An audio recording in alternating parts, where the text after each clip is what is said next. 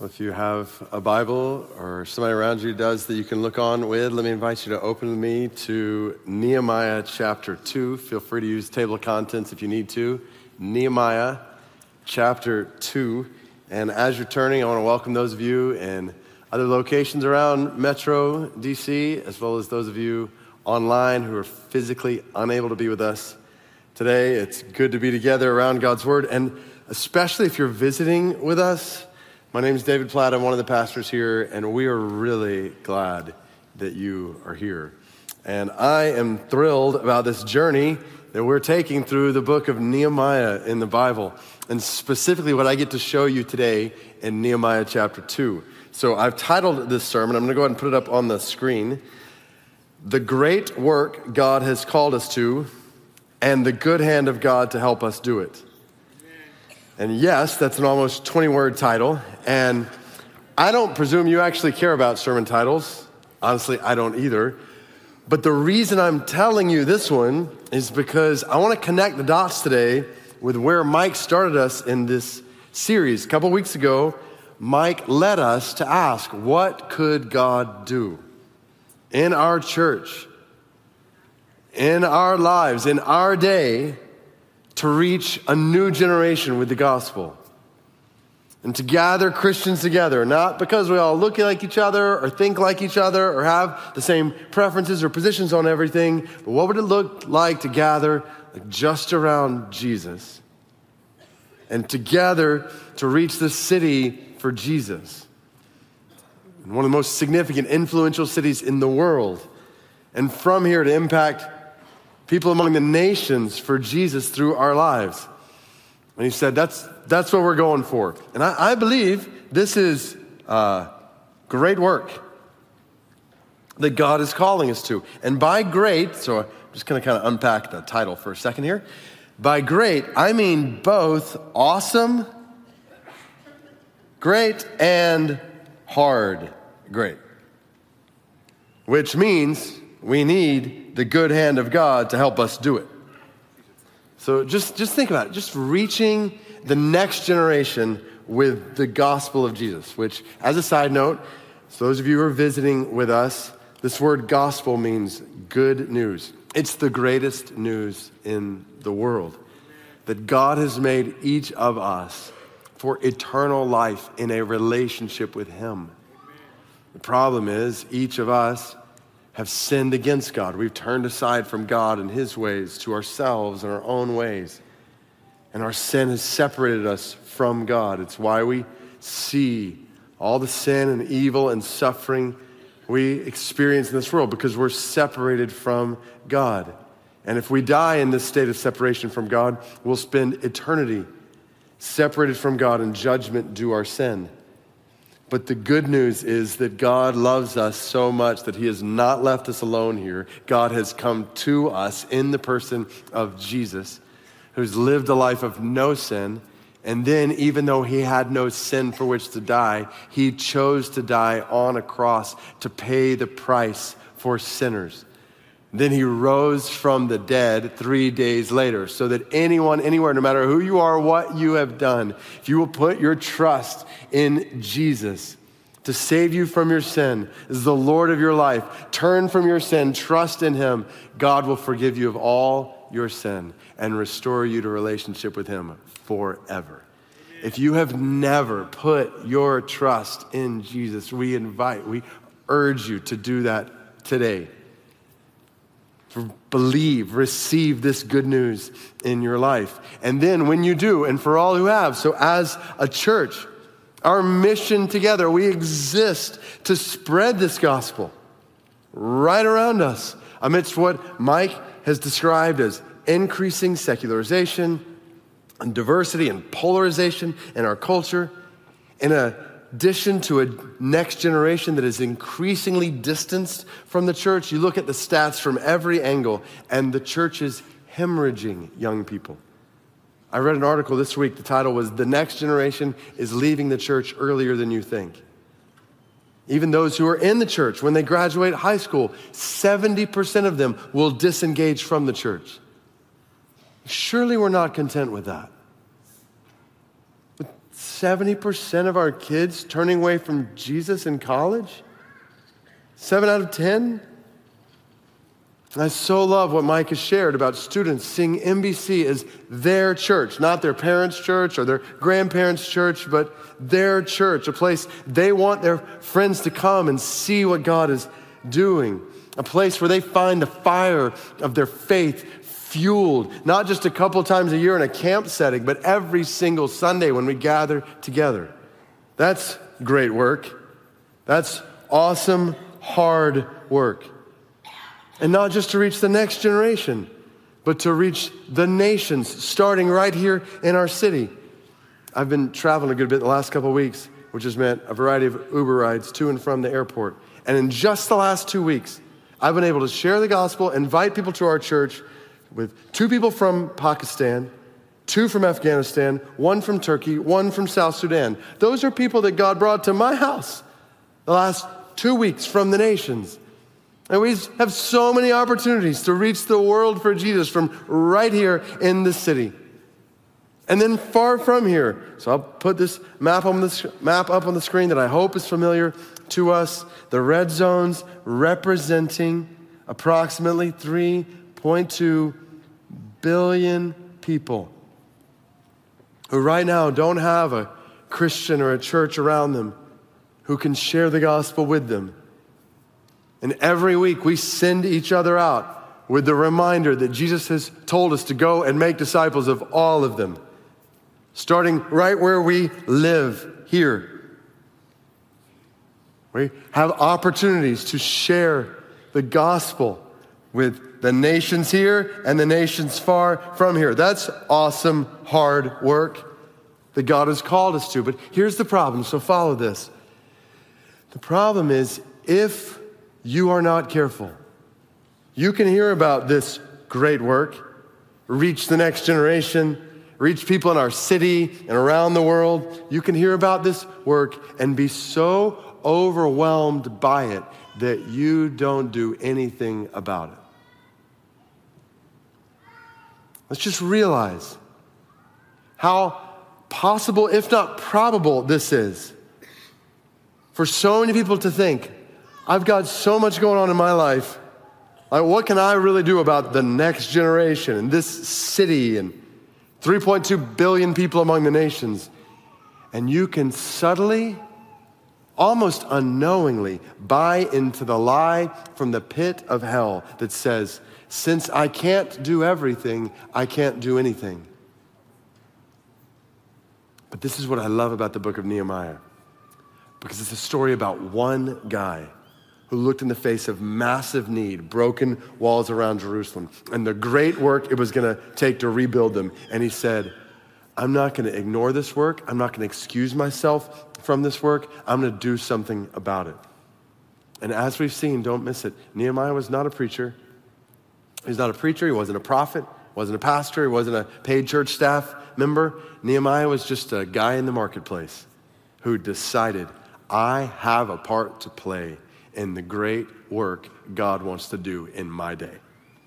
And that is my prayer for every single Christian within the sound of my voice right now.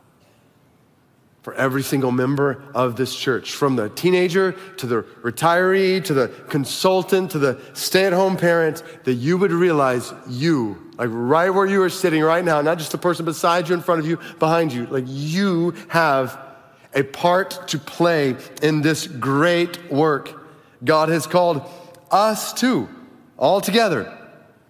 Like, sure, none of us can do this work alone, but God hasn't called us to do this work alone. He's called us to do this great work together, and He has promised His good hand to anyone who does it. And I want to challenge you by the power of the Spirit of God in you to play your part. And I know that some of you are carrying heavy burdens in your heart and your life right now, bringing into this gathering. You're walking through a variety of things, and I'll just say, I'm with you. But here's the deal. By God's grace, we're carrying those burdens with the gospel in our lives, with the hope of Jesus in our hearts. And we're talking about a generation and a city full of people who don't have that hope amidst what they're walking through. We're talking about 3 billion people who've never even heard of this hope. So by God's grace, let's press into this gospel hope with all our hearts. And let's spread this gospel hope in a world full of people with hurts that can only be healed by Jesus. So let me show you this in Nehemiah chapter 2. Nehemiah chapter 1, he heard about the need for the walls to be rebuilt around Jerusalem, but he was hundreds of miles away in the Persian palace working as the king's cupbearer. So he started praying and fasting. And then, so watch what happens. We're just going to read the whole chapter and then think about our lives and the work God has called us to in light of it. Nehemiah chapter 2, verse 1. In the month of Nisan, in the 20th year of King Artaxerxes, when wine was before him, I took up the wine and gave it to the king. Now I had not been sad in his presence. And the king said to me, "Why is your face sad, seeing you are not sick? This is nothing but sadness of the heart." Then I was very much afraid. I said to the king, "Let the king live forever. Why should not my face be sad when the city, the place of my father's graves, lies in ruins, and its gates have been destroyed by fire?" Then the king said to me, "What are you requesting?" So I prayed to the God of heaven, and I said to the king, "If it pleases the king, and if your servant has found favor in your sight, that you send me to Judah, to the city of my father's graves, that I may rebuild it." And the king said to me, the queen sitting beside him, "How long will you be gone? And when will you return?" So it pleased the king to send me when I had given him a time. And I said to the king, "If it pleases the king, let letters be given me to the governors of the province beyond the river, that they may let me pass through until I come to Judah. And a letter to Asaph, the keeper of the king's forest, that he may give me timber to make beams for the gates of the fortress of the temple, and for the wall of the city, and for the house that I shall occupy." And the king granted me what I asked, for the good hand of my God was upon me. Then I came to the governors of the province beyond the river, and gave them the king's letters. Now the king had sent me with officers of the army and horsemen. But when Sanballat the Horonite and Tobiah the Ammonite servant heard this, it displeased them greatly that someone had come to seek the welfare of the people of Israel. So I went to Jerusalem and was there 3 days. Then I arose in the night, I and a few men with me, and I told no one what my God had put into my heart to do for Jerusalem. There was no animal with me but the one on which I rode. I went out by night by the valley gate, to the dragon spring, and to the dung gate, and I inspected the walls of Jerusalem that were broken down and its gates that had been destroyed by fire.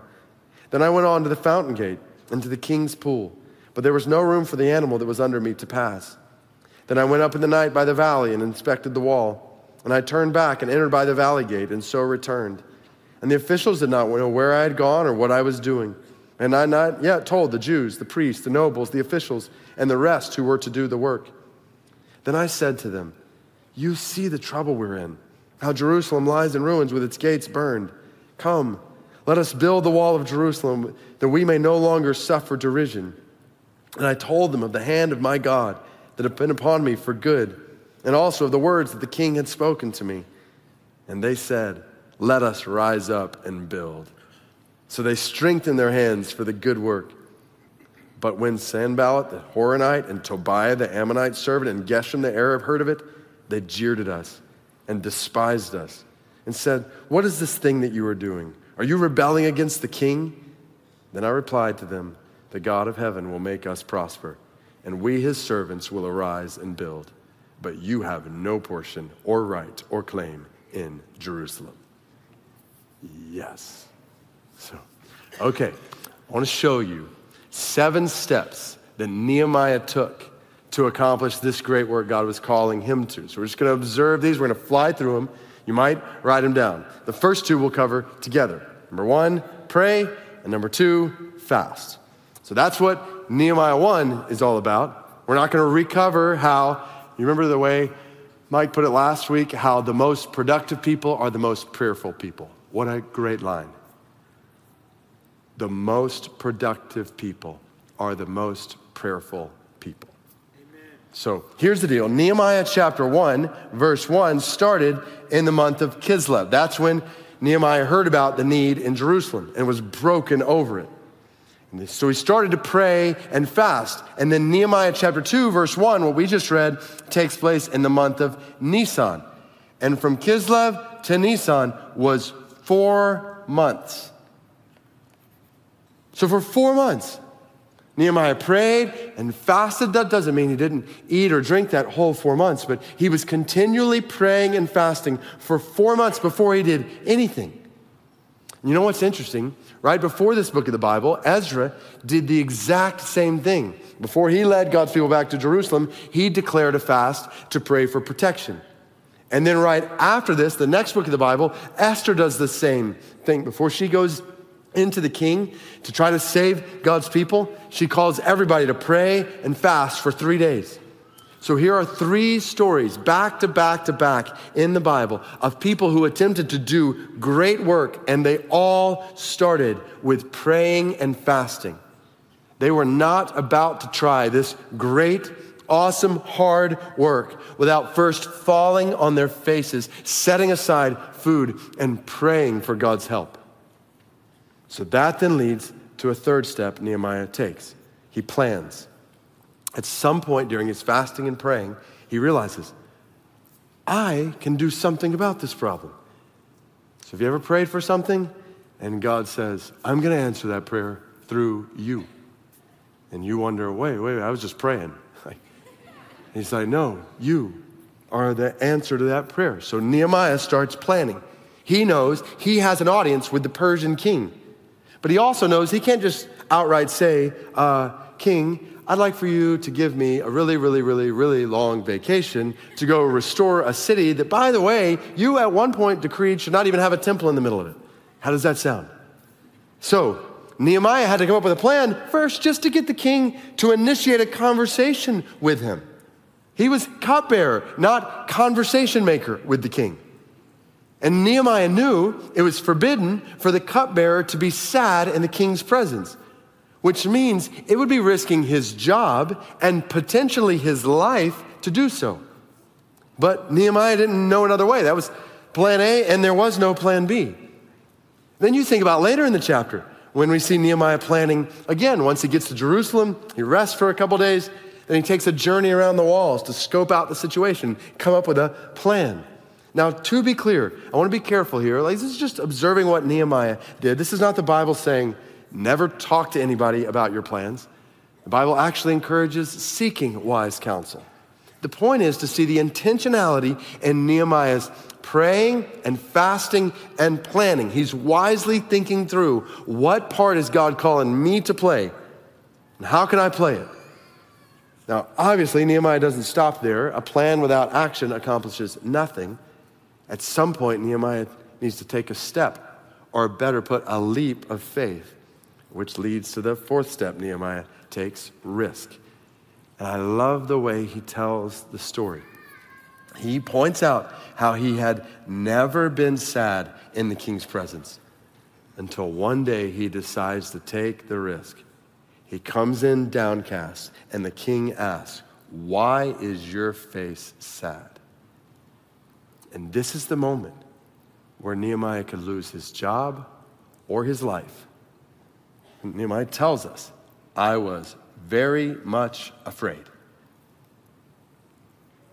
And then he goes for it. He tells the king about the walls in Jerusalem. Well, he starts by buttering the king up. Let the king live forever. It's always a good way to start. And then he gives this line that he must have rehearsed 100 times just to make sure to get it right. And the king says in verse 4, what are you asking for? And this is where the risk goes to a whole other level, because Nehemiah is about to ask the king for permission to leave his job in the palace and rebuild a city among people foreign to the king. And again, I love the way Nehemiah tells the story. At the end of verse 4, he says, so I prayed to the God of heaven. Anyone who has ever taken a step or a leap of faith knows what this moment feels like. Like, God help me. Here goes. and he asks for permission to leave and then waits for that response.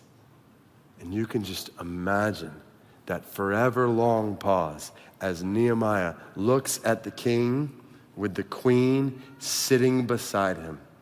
And finally the king asks, how long will you be gone?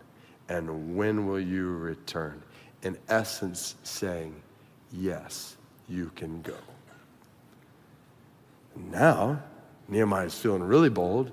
He's like, hey, since you and your wife seem like you're in a pretty good mood today, can you send me with some letters that will help me get safe passage and support for the walls and maybe even my house that we're trying to rebuild? And the king says, you got it. And more. The king ends up sending army officials with him for his protection that he didn't ask for in that way. So Nehemiah prayed, fasted, planned, he took the risk, and he did it, and God moved in ways beyond what he could have imagined. Which leads to the fifth step we see Nehemiah take. We'll just call this one work, because those first steps may have been hard and risky, but they just introduced a lot more steps to come. Because now Nehemiah had to get everything ready to go. He had to travel to Jerusalem with all kinds of challenges on the way there, only to get there and start the hard work of bringing together leaders and workers who would spend day after day and night after night rebuilding these walls. That was a lot of work. None of it would be easy, and most of it would be mundane. Long gone were the days when Nehemiah was living it up in the Persian palace. Now he was in Jerusalem, trying to pull together discouraged people, motivate them to do the hard work of rebuilding a massive wall. And that work would be complicated by opposition. We're going to talk about this more when we get to Nehemiah 4, 5, and 6. But Nehemiah 2 introduces us to three people, Sanballat, Tobiah, and Geshem. And we're going to see these guys multiple times working against Nehemiah and against God's people in this work, which leads to step number 6 in Nehemiah 2, persevere. From the moment Nehemiah approaches Jerusalem, people are actively working to oppose him. By verse 19, here it is. By verse 19, Sanballat, Tobiah, and Geshem are jeering at Nehemiah and others, despising them, making accusations against them of rebellion against the king. Never mind that there were no foundations to these accusations. After all, Nehemiah had letters of support from the king. But this is what people do when they can't find anything against you. They resort to slander and name-calling or anything else they can do to turn others against you and the work you're trying to do. Yet Nehemiah perseveres. Did you notice the phrase that's repeated a couple of times here? In verse 18, Nehemiah says, "Let us rise up and build," which leads to them starting the work around these walls. And then Sanballat and Tobiah and Geshem try to bring him down. And Nehemiah says the exact same thing in verse 20. He says, "The God of heaven will make us prosper. We, his servants, will arise and build." We're going to do this great work God has called us to do, knowing there will be opposition in this world from all sides, inside and outside. So don't be surprised when it comes. Just rise up and build. Pray, fast, plan, risk, work, persevere, and in it all, trust God. Amen. I love the way Nehemiah at every point shows us he's trusting in God and not himself. We've already seen how he prayed to God right before he spoke to the king. Then once the king granted what he asked, Nehemiah said in verse 8, "The king granted me what I asked." Why? "For the good hand of my God was upon me." Not because I was an awesome cupbearer or because I gave a really good speech. No, it was because the good hand of my God was on me. Then verse 12, he makes sure to note how God is the one who had put it in his heart to do this for Jerusalem. Then again in verse 18, when he's rallying people together, he's not pointing to his leadership abilities. Instead, he points to God. "I told them of the hand of my God that had been upon me for good." And then verse 20, when that opposition comes, Nehemiah says, the God of heaven will make us prosper. Do you see it all throughout this chapter? At every point, Nehemiah is trusting God's good hand for this great work. So now, let's think about this work God has called us to do in our lives as God's people in our day, in this generation, in this city, in light of this state of the world around us. Brothers and sisters, we must pray and fast. We must start here. And we must remember, it's the whole title of this series. We are not asking what we can do with all our creativity and ingenuity and wealth and resources to reach the next generation in our city and the nations with the gospel. We're asking, what can God do among us in ways that cannot be explained by us to reach the next generation in our city, people among the nations with the gospel? That's a very different question to ask. Not what can we do, but what can God do? So church, let's follow the lead of Ezra and Nehemiah and Esther. What we saw in the book of Acts a few weeks ago, let's fall on our faces, set aside food, and let's pray for God to move in power in our lives, in our families, in our church, and our city, and among the nations, believing that when we pray and fast, God will answer and move. Amen. Brothers and sisters, this Friday night, we have a prayer gathering for hours dedicated to this purpose, to praying together. So I want to encourage you, if possible, to fast on Friday. And then let's come together from across all our locations here at Tyson's Friday night, and let's fast and pray for this great work that God has called us to. We would be fools in our lives, our families, in the church, in this world, to do anything apart from praying and fasting like this. So let's start here. Let's not stop there, even not stop with, a prayer gathering on Friday. No, at all of our locations and our church groups and our homes, let's pray and fast, and then let's plan. So what's it going to take to reach the next generation, people in our city and people among the nations with the gospel? None of that's going to happen accidentally. That's only going to happen intentionally. I think about Leo and Lisa in our church family. I've shared with them about them before. They sat down, started strategizing. How are we going to reach our neighborhood with the gospel? And they prayed and they planned and they took risks. They started seeing neighbors come to Christ and be baptized here. None of that happened accidentally. They weren't just sitting around and people started coming to their homes saying, we'd like to follow Jesus and be baptized. Maybe God will answer prayers that way, but it's usually going to happen when people start planning to lead people to Jesus. We plan out so many things in our lives. You plan your schedule for the week, meal plans for the week, whatever kinds of plans. Why are we not planning how to spread the gospel to people around us? To the next generation, in our city, among the nations? Surely we should be planning, asking God, how are you calling me to reach people with the gospel? And start strategizing. So how is God calling you, right where you're sitting, how's God calling you to reach the next generation with the gospel? What part is God calling you to play? Is it serving in next generation ministry in our church? Is it reaching out to next gen ministry leaders, just asking, how can I serve? What can I do? Who can I mentor? How can we host teenagers in our home for an evangelistic Bible study? Just picture all kinds of families doing that across the DMV. How can you coach a kid's sports league to reach the next generation with the gospel? What else creative can you do? What part is God calling you to play in reaching the next generation with the gospel and turning those statistics around? We've all got a part to play. And then what part is God calling you to play in reaching people in this city with the gospel? Just think about where you live, where you work, where you play. Students, think about your school, your campus.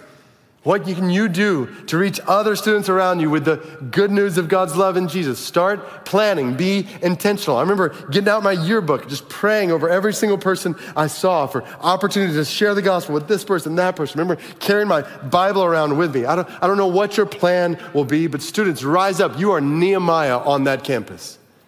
Amen. And adults, think about your workplace. Just like Nehemiah had put him in his job, God has put you in your job.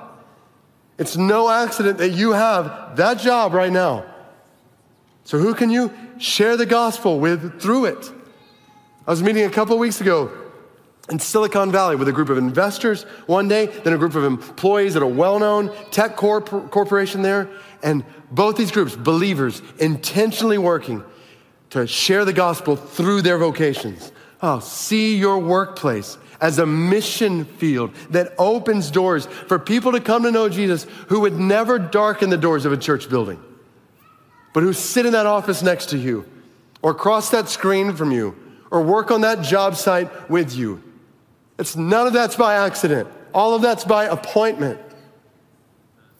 Then connect the dots. For many people, God may open doors for you to do the same thing through your work in other places.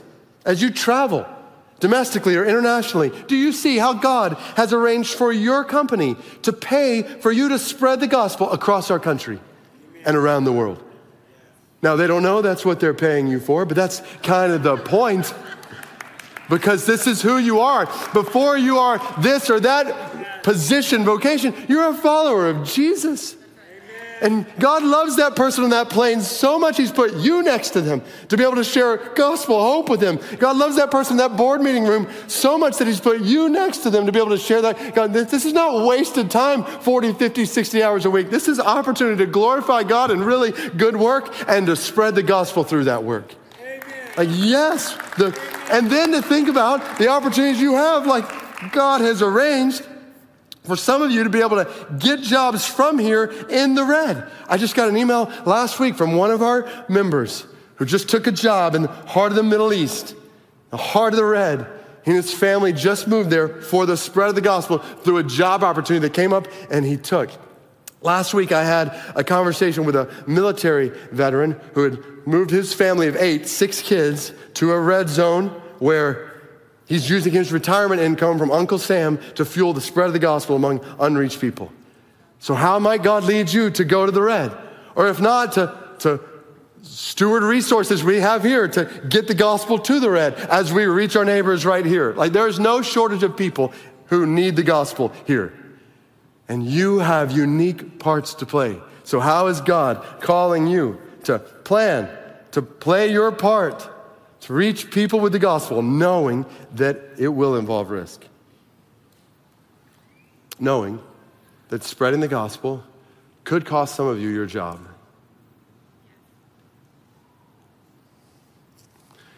Or your reputation. Or some relationships. And it will cost you your time. It will cost money. Spread the gospel in our city and among the nations. This is where I wonder if we really want to see revival in the next generation or in our city or among the nations, because if that happens, it will mess up our schedules. Preach. How much do we really want to see people come to know Jesus? Enough to rearrange our pretty casual, comfortable, coast through this world Christian lives? We are made by God for bold, sacrificial, risk-taking faith. This is what it means to be a follower of Jesus. Let us arise and build. Let's take the risks and do the work, knowing it won't be easy. There is nothing God calls us to with the gospel that will be easy in this world. We know this. The work of singleness for the gospel, marriage for the gospel, parenting for the gospel, fostering, adopting, caring for the poor, working for justice, walking in holiness, making disciples in your school, at your workplace, all these things are challenging. And there will be opposition at every turn because there is an adversary who does not want any of that work to happen. So don't be surprised when opposition comes, when it gets harder, not easier in your life as a result of pressing into this work. Persevere. Why? Because you are trusting the good hand of your God. Because your eyes are fixed on him and the great work he's called you to do in this world. Because your eyes, picture it, are fixed on Jesus, on the one who saw a world full of sin, and he fell on his face and prayed, "Not my will, but yours be done." And he rose to his feet, and he walked to a cross where he risked it all. He did the work, he persevered, and paid the price for sinners with his life, for you and me with his life. And he trusted the good hand of his Father to raise his body from the grave so that you and I could live lives that matter, count for what matters most in eternity. So brothers and sisters, in whom the Spirit of God dwells, the same God who Nehemiah was praying to is your God. He's the God who's put you in your job. He put Nehemiah here, he put you there. Put you in the circumstances you're walking through right now. And the same Spirit who raised Jesus from the dead is living inside of you. His Spirit is not inside of you to sit you on the sidelines in the great work God is doing in the world. His Spirit is inside of you to play a part. And so, I want to encourage you by the Spirit of God in you, based on the Word of God to us, arise and build and play your part. And as you do that, and you do that, and you do that, and I do that, then together, let's see what the good hand of our God will do in and through us for his glory in this world. So, I want to pause at this point, and I want to give you a couple minutes to begin to prayerfully answer this question. What specific steps is God calling you to take to reach the next generation and the nations with the gospel, starting right here in our city where you live, work, and play? And I want to give you a couple moments to sit with this question. I'm going to do the same. I did this at 9 o'clock. Wow, we could have stayed for a long time. The Lord was really just bringing things to my own mind and heart. So I hope, though, that this will lead into more praying and fasting and planning in the days ahead. Not just on your own, but with others, your church group, other brothers and sisters in Christ, saying, okay, what risk is God calling us to take?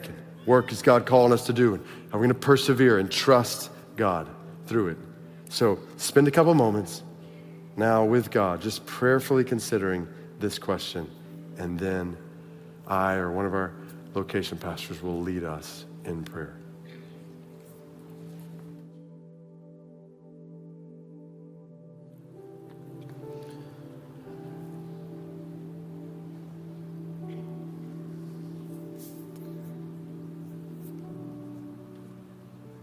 As you're hearing from God, maybe even writing things down, don't let me interrupt you at all. Just keep going. And at the same time, I do want to lead the rest of us in prayer.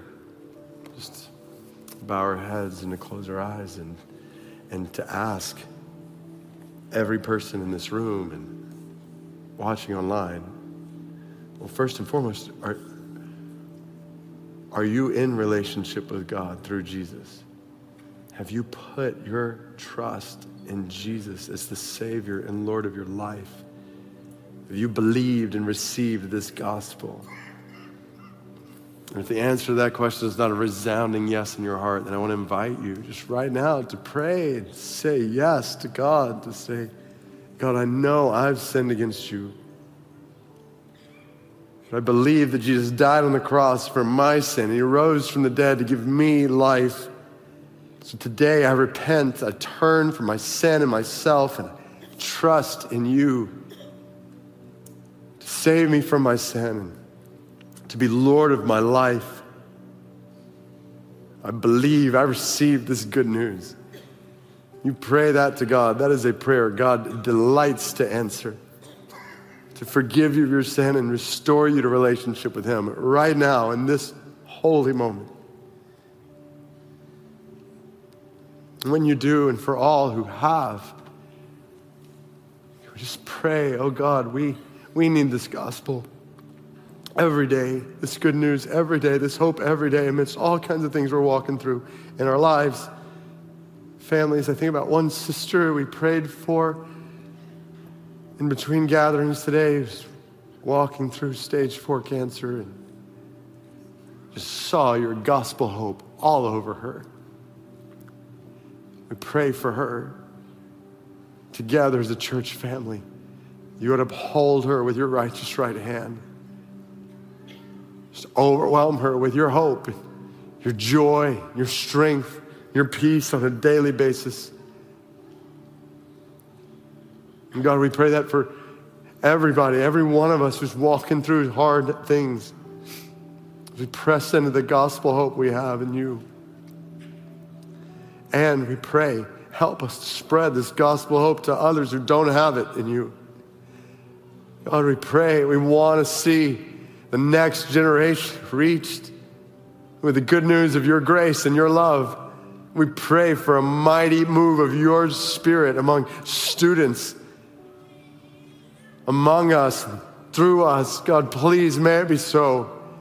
We pray for coworkers and neighbors, and friends and family members all across our city to come to know you. God, we pray for spiritual awakening in our city.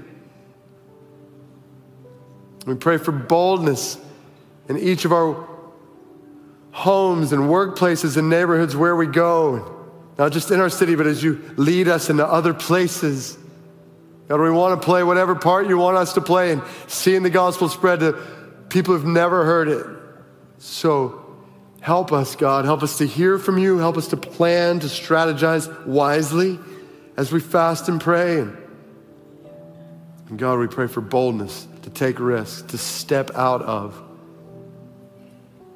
casual, comfortable, coasting through this world Christianity. God, help us to live for that which is going to matter forever, no matter what it costs here. We pray that you would do in and through us, by your good hand, immeasurably more than all we could ask or imagine, for your glory and for others' good and for our joy. God, we ask this knowing you desire this for us. In Jesus' name. And all God's people said, amen. Amen.